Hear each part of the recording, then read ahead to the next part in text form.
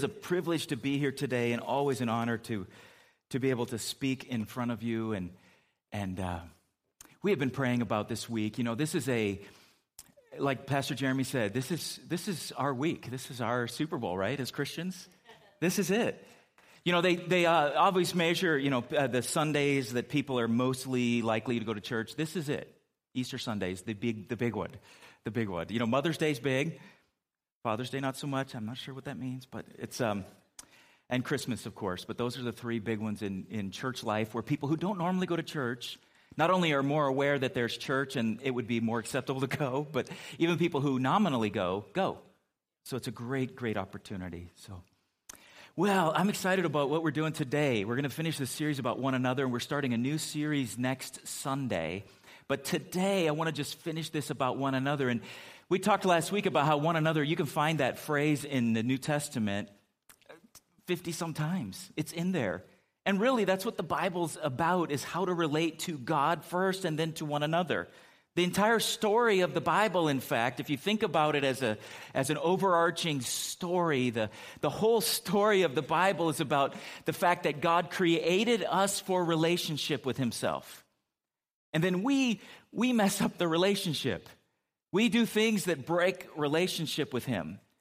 And in most cases, when somebody breaks relationship with you, you kind of step back and say, okay, that's fine. You need to fix this.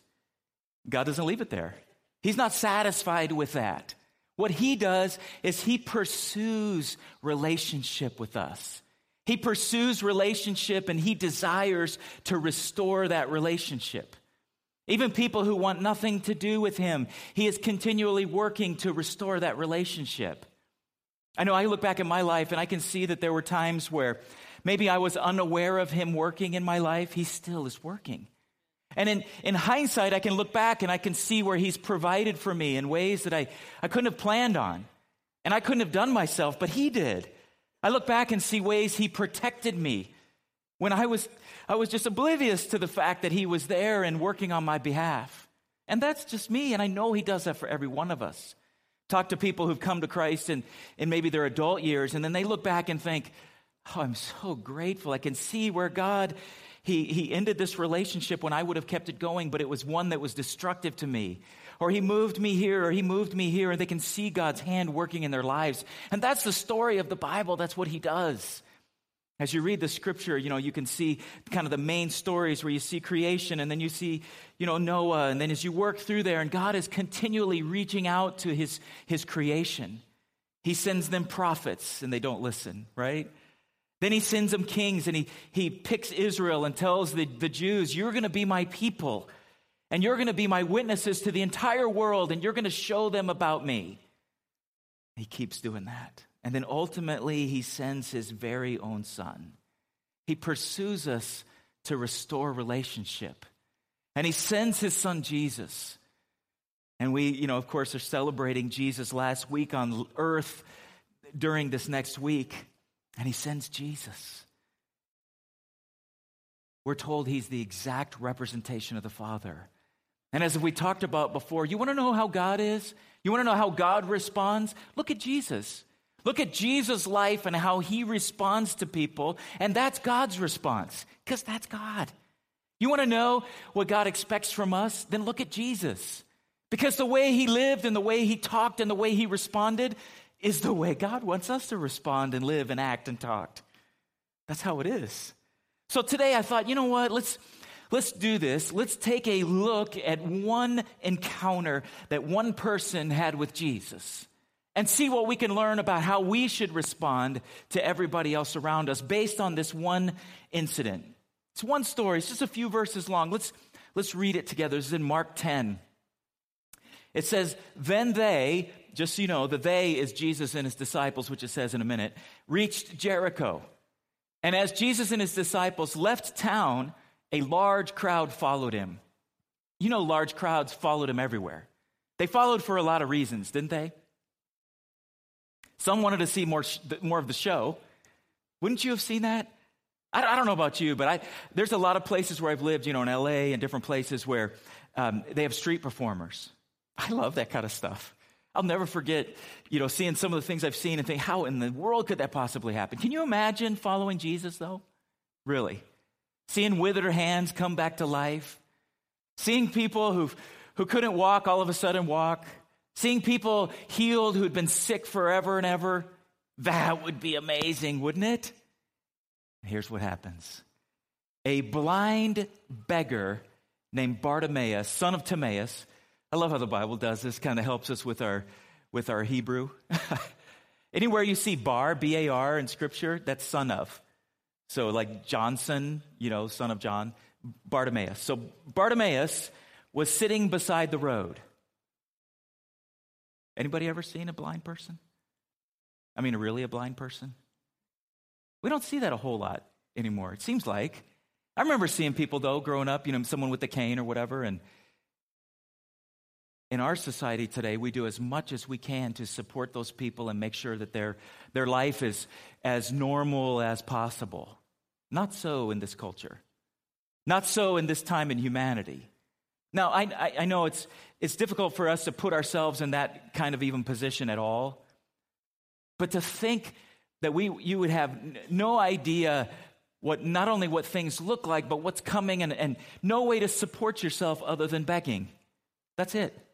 So he's sitting by the road, and if you were Bartimaeus, and you'd heard the crowd coming, and you'd already heard about Jesus. Now maybe what Bartimaeus was hearing is, as the people running ahead, hey, Jesus is coming, maybe he's going to do something cool right here. Maybe someone's going to walk again. Maybe someone's going to be healed from their sickness. Can you imagine what would go on in your heart and mind? Bartimaeus heard that Jesus of Nazareth was nearby. He began to shout. Wouldn't you shout? Wouldn't you shout? You couldn't keep me quiet for nothing. He shouted, Jesus, son of David, have mercy on me. He's using that royal term, that royal title, son of David. Jesus, son of David, have mercy on me. And he's shouting. I would shout. Wouldn't you shout? You could not keep me quiet. I would be shouting, and nothing would stop me from shouting. And here's what the crowd did. Be quiet. Many of the people yelled at him, be quiet. You're embarrassing us. Be quiet. He's not here for you. Be quiet. Wait your turn. But I love him. He only shouted louder.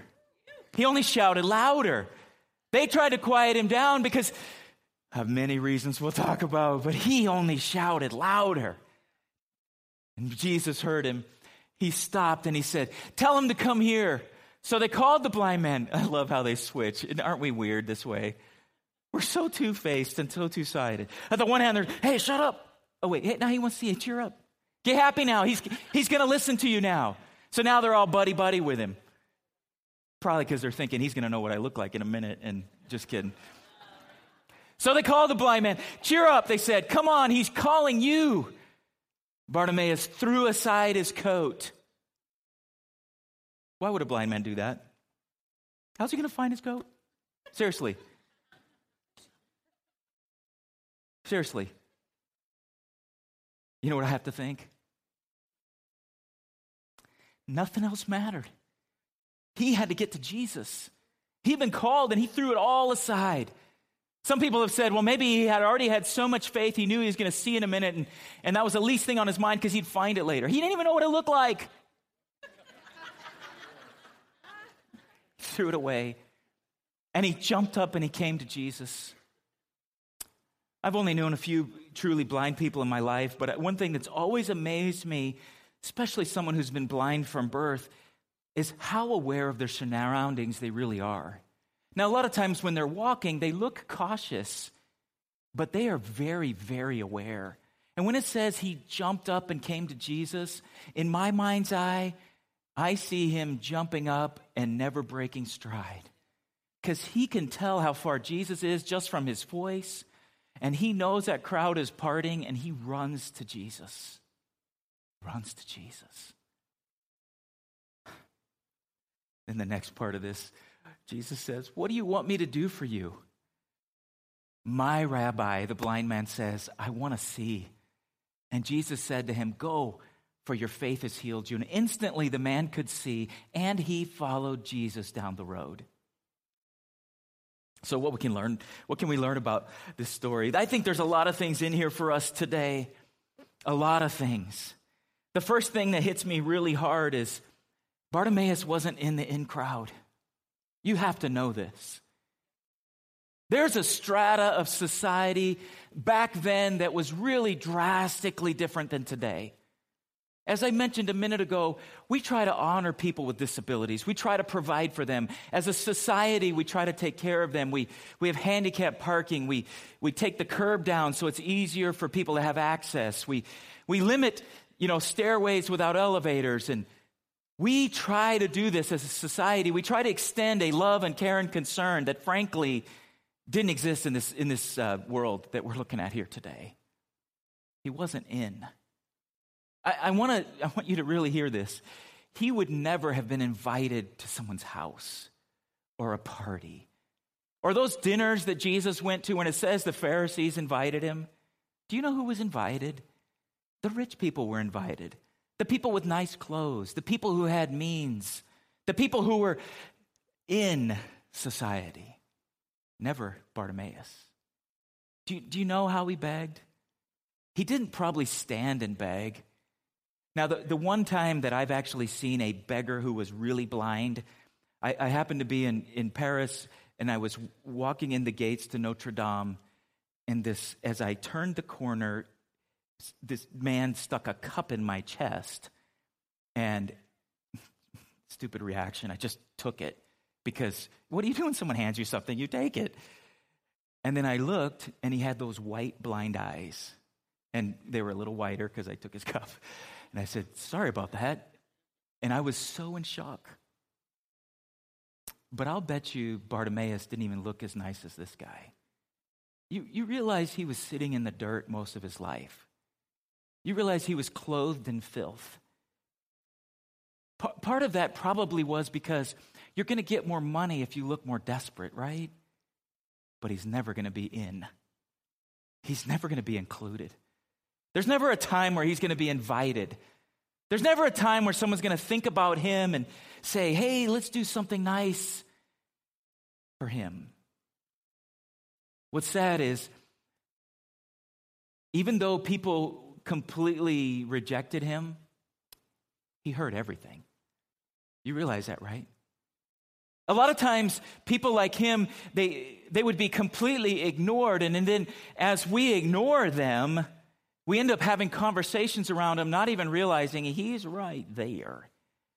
And because he's probably got a heightened sense of hearing, he not only hears everything, but he hears when they talk about him. And as the parents say, "Go give that poor man something. Go give that pitiful person something." And jerk their kid away and say, "Okay, that's enough. Stop looking at him. Stop staring." He heard it all. He probably heard the conversations that they said about each other too.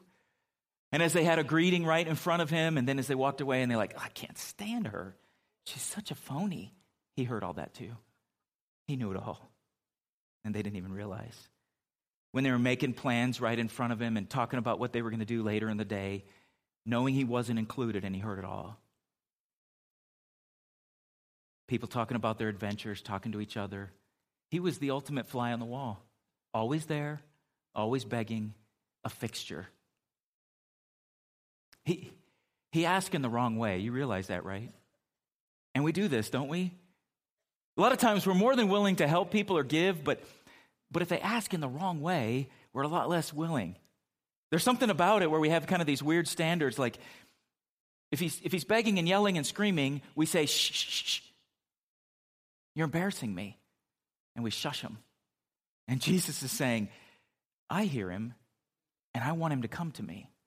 But we're standing between them saying, "Stop asking that way. You don't look right. You don't fit. You're too loud. You're too dirty. It's too much. You're too needy. You're too angry." I wonder sometimes, though, if it's almost a mirror of what we see in our own soul, and it just reminds us of our own depravity. And because of that, we react that way. I know a lot of people probably that day and every day figured, it's not my responsibility.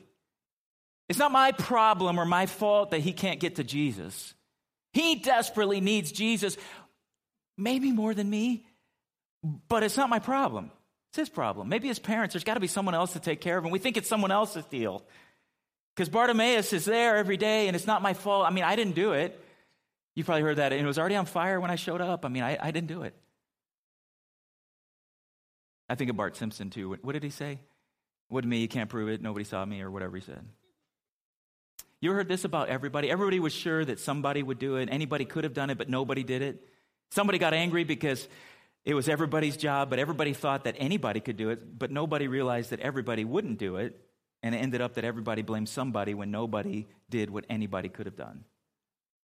It's just not my problem. I think another problem is Bartimaeus had needs they couldn't even relate to. It's funny, when we have a problem, it's so weird, isn't it? We think our problem is everybody's problem. Or we think I'm the only one who's ever felt it like this. Or we kind of overdo it like this is me and the whole world's got to stop for me. But when it's somebody else, we can't relate to that because we don't have their issue.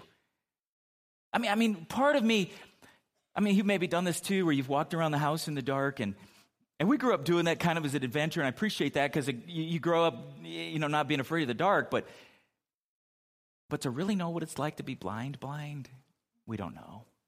We couldn't know. And sometimes when we can't relate to it, maybe it's somebody's pain, maybe it's somebody who's experienced a tragic loss, and the grief they're going through makes us uncomfortable because we don't get it, we don't understand it, we haven't experienced it. And because of that, we don't quite try to relate as much because it's just, we can't.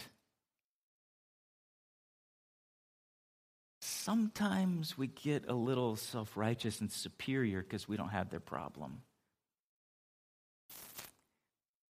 I don't know. I think sometimes we're overwhelmed because we can't meet their need in the first place. Their need is so big that we can't even get involved.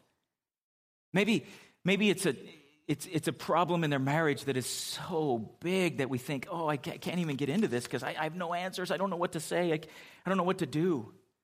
We feel powerless. Maybe they felt so powerless, and that's why they didn't want to help him, because they figured, I can't fix this. Some of us, we're fixers. We want to fix everything. And, typically guys, men and women, one of the problems in relating to men and women, a lot of times women want to be heard and men want to fix when they need to just listen. We can't fix it. And when we can't fix it, it's so big, we just struggle with that. And we struggle to have a relationship because we can't fix it. We know we can't fix it. It reminds me, guys are so funny this way. A few years ago, our bus broke down. We were at a Ranger event. And probably Ranger leaders are more like this than others. I probably had 50 guys ask me, you got gas in it, right? I'd be like, after like the second one, I was about ready to strangle somebody. Really? Really?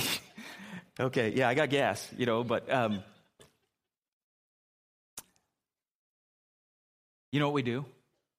Because we can't fix it, we assume God's not going to fix it. You guys, we're connected to the King of the universe. We're connected to the ultimate fixer, the Creator. He made it in the first place. And I think a lot of times because we don't have an answer, we don't even take him to the one we know does have the answer. We don't even go to him. It's weird. Sometimes we don't even pray, but you can pray, you can care, you can come alongside. You may not be able to fix the whole thing, but you might be able to fix a part of it. I think some of the problem was he was a threat to them. He was a threat to the status quo. Picture the scene. Jesus has got a crowd around him. What are you going to try to do? How many people tried to get to the fixer-uppers this week? Right? Didn't you want to be close? Imagine if it was Jesus himself. You want to be close. Are you going to share that spot with him? No, I want to be there. I want to be as close to Jesus as possible. I want to have a good view. What if he grows a hand again? How cool would that be? What if he cures a leper? I want to see that. And sometimes we want to be close and we neglect the people who need to be where we are.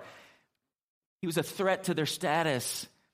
He was a threat that, sometimes it's like there's such a good thing with God and we forget that we need to share. I want to just encourage you. The spotlight around Jesus is big enough for everybody. His spotlight's big enough. There's enough to go around. I wonder if they thought maybe he wasn't important enough to be that close to Jesus. I wonder if because we realize that when you include people like that, like Bartimaeus, people with that much need, it's going to change everything. We know that, though, instinctively, don't we? We all hear all the time that organizations and businesses and groups and churches and friends, we all have kind of a stasis, a status quo, and as an organism, our body tries to stay in stasis. That's why it's so hard to lose weight sometime. Or when you add a person to a working group, you've all got to make adjustments to fit that person in. That's life. That's how it is. And adding a person like him was going to change things. I wonder sometimes, too, I think if Jesus was just shaking his head because just a few verses earlier, this is what he told his disciples. But among you, it will be different. Whoever wants to be a leader among you must be your servant. And whoever wants to be first among you must be the slave of everyone else. I wonder, this happened right after Jesus told his disciples this. I wonder if part of him wanted to say, guys, remember what I just said a few minutes ago? You could have put it in practice right now. You could have served him instead of yourself. And I don't know how it looked. I don't know if the disciples were trying to, hey, hold on, man, we're his disciples. We stand in front. I don't know.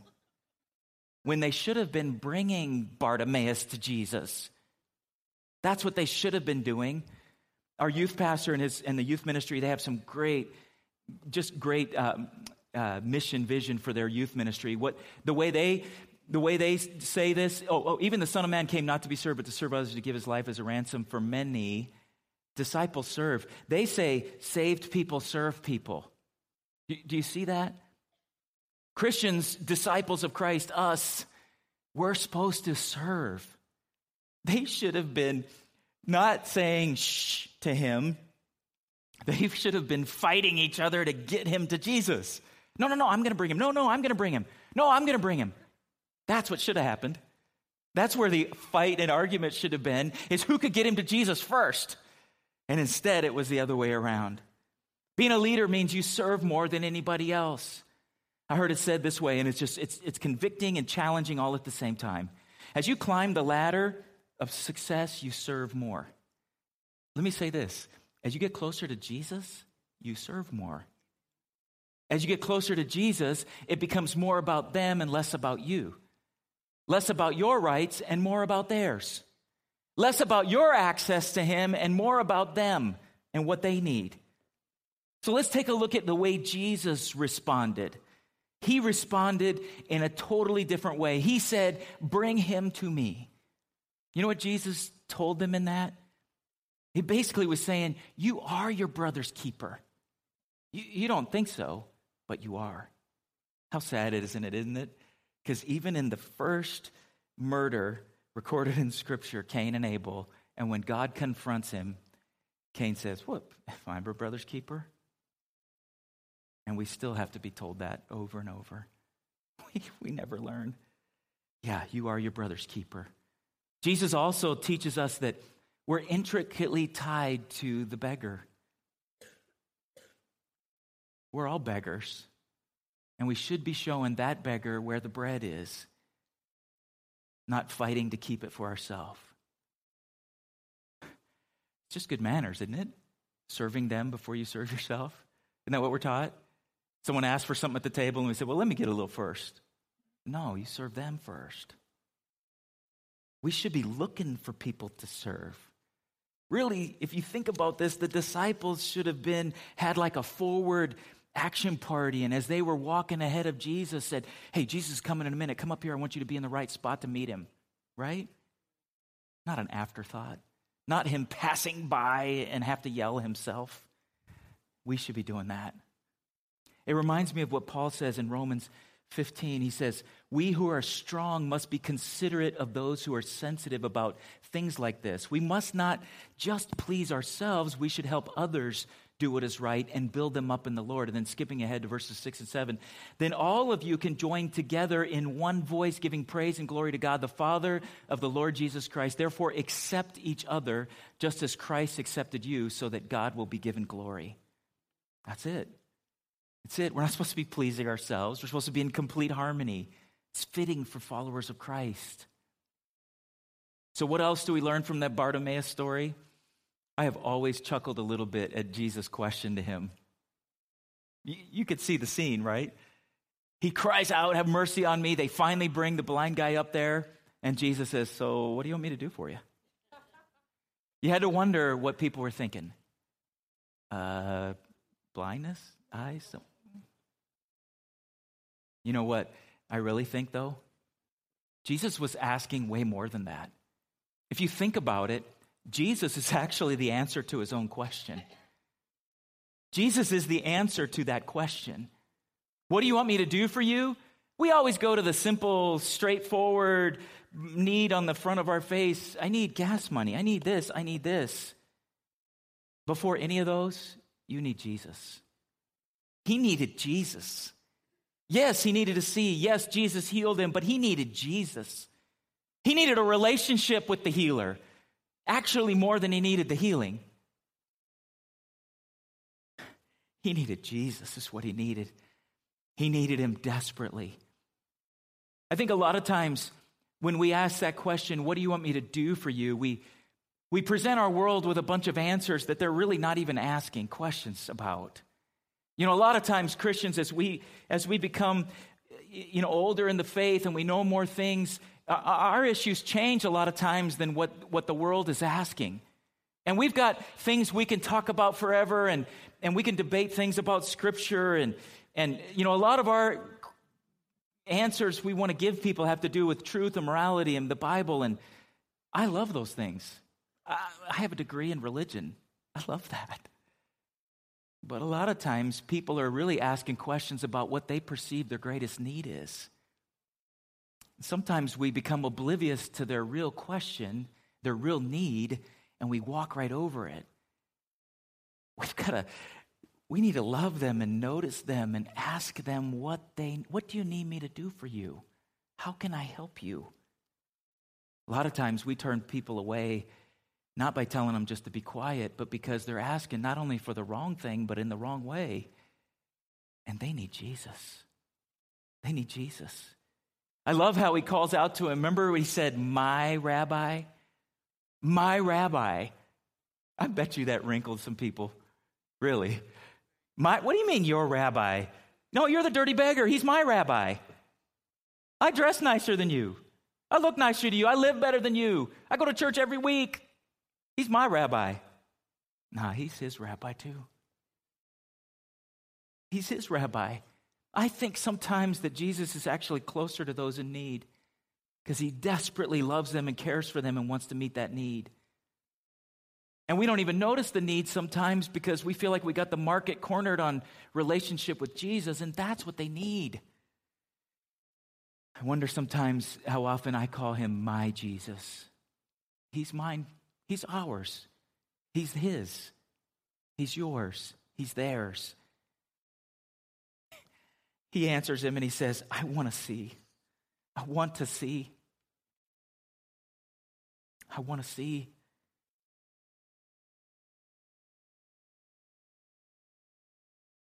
Everybody knew he needed to see, right? They knew that's what he was going to say.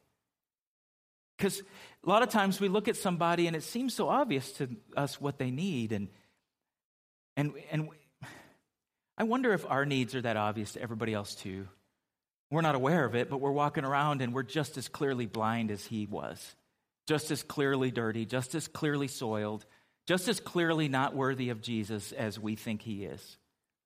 And I wonder sometimes if sometimes in somebody's need they seem even proud of it, or I wonder this, I feel like God spoke this to me and it just hurt my feelings. Does it ever happen to you? Felt like he was saying, are you going to hold my need against me for the rest of my life, even after Jesus meets it?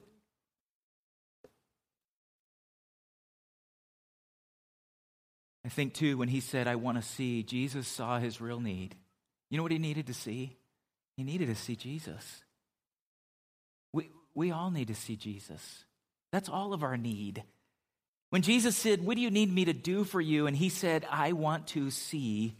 That should have been the cry of everybody in the crowd.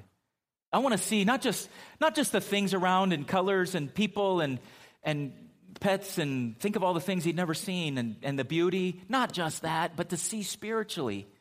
He wasn't just physically blind, he was spiritually blind. And we're all spiritually blind. We're all struggling to see clearly and to see more clearly. But the thing is, Jesus is not only the answer for him, but he's the answer for us. He needed to see, and we don't know how old he was. The Bible calls him a man, and usually when it refers to a man, it's talking about someone in their 20s, 30s in Scripture. And really, the life expectancy during those years was 35, 40. It wasn't very long. How long was he going to see? I mean, how much could he possibly have seen? But that's not what he really needed. He needed to see for eternity. And that's the answer Jesus was about to give him. Sometimes we don't see it and we miss what's right in front of us. What are the Bartimaeuses asking you for? Looks like a Dr. Seuss word, doesn't it? What are they asking for? We're all surrounded by Bartimaeuses all the time. All the time. Everywhere you go. You go to Quick Trip, if you go to your Hy-Vee, or you go wherever you go, you're surrounded by Bartimaeuses. You're surrounded by Bartimaeuses at work. You're surrounded by Bartimaeuses at your dinner table. A lot of us are going to meet with family over this holiday coming up, and there's going to be Bartimaeuses around the table there. And they're blind. They're blind to the spiritual realities of the world, which you sometimes take for granted. Let me turn this even further. You're blind to their blindness, and you're blind to their true need because you're used to it. You've walked by them a million times, and they're crying out, and they're saying, Son of David, have mercy on me. They're not asking the right way. And they're not even asking for the right kind of healing, but they need it just as desperately as we do. And maybe they don't fit. You know what? I think about that a lot because I grew up in the church. I grew up kind of in the transition between when women weren't supposed to wear makeup and do certain things, and then they were, and movies and not, and dancing and not. And it was weird sometimes because we would put sometimes these external things on when the fact is, they need Jesus. They need Jesus. And if we love them and we accept them and we show them our relationship with him and we let them meet our rabbi and he becomes their rabbi, their lives will change. We were passing out these cards. Pastor Jeremy mentioned these little, look like business cards. It says Easter on them. Everybody have one of these?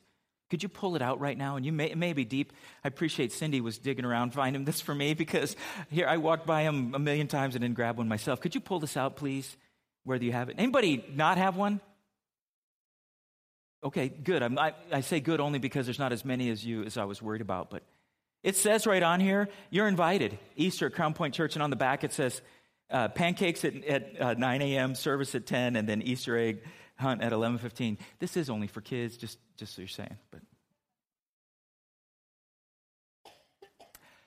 I'm going to ask you to do something this week. I'm going to ask you to give this to a Bartimaeus. This, as I said before, is the week in the year where more people are likely to go to church than any other time. They're more open and willing to go than any other time. Statistically, it's a friend or relative that gets someone to come to Jesus. People do come because of TV and all these other things, but 80-some%, it's a friend or relative. It's you. I want you to hold this up for just a minute. I want you to hold it up because you're his hands this week. You're the plan A. I want you to hold it up, and I want us to if you just close your eyes for a second, and I'm not asking you even to stand on the corner and pass these out. What I'm asking is that there's someone in your life that God would put on your heart and mind that would come if you hadn't invited them. It's not a guilt thing or a pressure thing. It's someone who you know needs Jesus. They're blind and they need this. Who would that be? And I want us to pray for them right now, all of us. So you pray as I pray. Father, I pray for the Bartimaeuses in our life right now. And I pray, God, that you would use this little tiny tool to invite one of them to come. And God, beyond that, I pray that you would start to work on their heart and mind, and whatever walls and defenses they built up against a relationship with you, that you would melt that down and work on them all week long. And God, that you would create a hunger and an expectancy that they would cry out for you just like Bartimaeus did that day. And that, God, you would meet them and change their life like you've changed ours. That's what we pray for with this. That you would help us to do that in Jesus' name. Amen. You're not limited to one. We've got more than one for you, but I want to challenge you to do that. You know, when Jesus was here on earth in the triumphal entry, Palm Sunday was an exciting day. But as we've already mentioned twice, they didn't get it. 1 week later, they crucified him. On that day, though, on Palm Sunday, Scripture talks about he came into Jerusalem, and then after all the hoopla was over and the cheering had died down, the Bible says he looked at Jerusalem and he wept over the city. You know why? Because he knew they didn't get it. And he said, how I have longed to pull you in and comfort you. He longs to have that relationship with people. And really, he does that today. And just like today, just like then, people were looking for some kind of salvation in the wrong place. They were looking for, we're in a political season, and people think that who we vote for is going to save the world. And the fact is, whoever we put our hope in, they're going to disappoint us. For most of us, we've been disappointed multiple times just in the last few months. And the more hope you put in that, the more disappointment you're going to experience.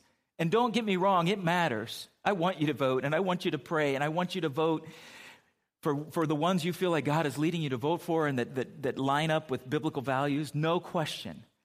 But what I want you to hear is the fact is, just as Jesus stood outside that city and wept for them, he stands outside our city, our country, and weeps for us. Because the real answer is Jesus. That's the answer. That's the answer that changes lives and changes values. That's the answer. People look for hope in politics and in people and jobs and achievement and money and status and power and relationships and pleasure and escape, and that's not where the answer is. What our world needs today is another triumphal entry, but one that really works, but a triumphal entry into their hearts that changes them forever. What they need is for when they call out and say, Son of David, have mercy on me, that he meets them at their need and heals not only their physical needs, their physical blindness, but their spiritual blindness. And where just as Bartimaeus did, they follow him afterward. That's what he chose to do. So here's what I'm going to ask you to do. If you would just shut your eyes for a moment, everybody in the room. Today, Jesus asks us a question. It's a simple question. It's the same one he asked Bartimaeus. What do you want me to do for you? Many of us are Christians and have been Christians a long time, but it's quite possible that there's somebody here today and you are Bartimaeus. You need him today and you're crying out to him. Anybody like that? You want to start a relationship with him today? Anybody at all? Just raise your hand really quick and we'll pray with you. Anybody at all? I do see the hand in the back there. Anybody else? I see that hand too. Anyone else? All right, we're going to pray for those people right now. And those two that raised their hand, here's what I would like you to do. I'm going to ask everybody to repeat this prayer after me. And this prayer, it can be said a lot of different ways, but the bottom line is it's you saying that you're sorry for the things you've done wrong. You want to apply Jesus' sacrifice to your sin, and you want a relationship with him, and you want him to come in and change your life. So please, I would like everybody to repeat after me. And worship team, if you could join me up here.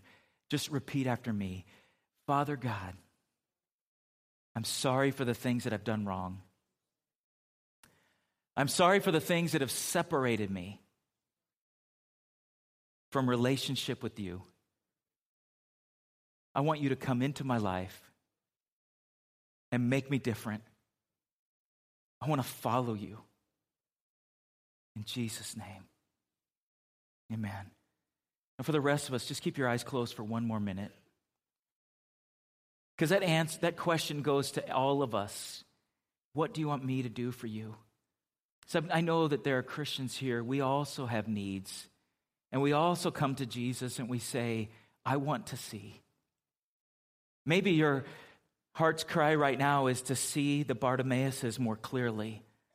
Maybe God has already put someone specific on your heart and mind, and you want to lift him up in prayer. You want to lift her up in prayer. You want to lift them up in prayer. And if that's true for you, if you are sitting here today and you're saying, I need prayer today for anything at all, just raise your hand real quick. We're going to pray together. All right, appreciate those hands. As our worship team leads us, I'd like to have you all stand. We are going to pray for everybody who raised your hand just now, but if you would like special prayer, if you would like, I feel like we need to take opportunity, if you're part of the prayer team or pastor's wife, board member wife, would you come down and just, we're going to spend a moment and pray for needs. If you have any needs, maybe you're like Bartimaeus, you're saying, I need to see, whatever it is. If you would just like to come and join us, we want to pray for you for a minute. Then I'll pray for everybody as we leave.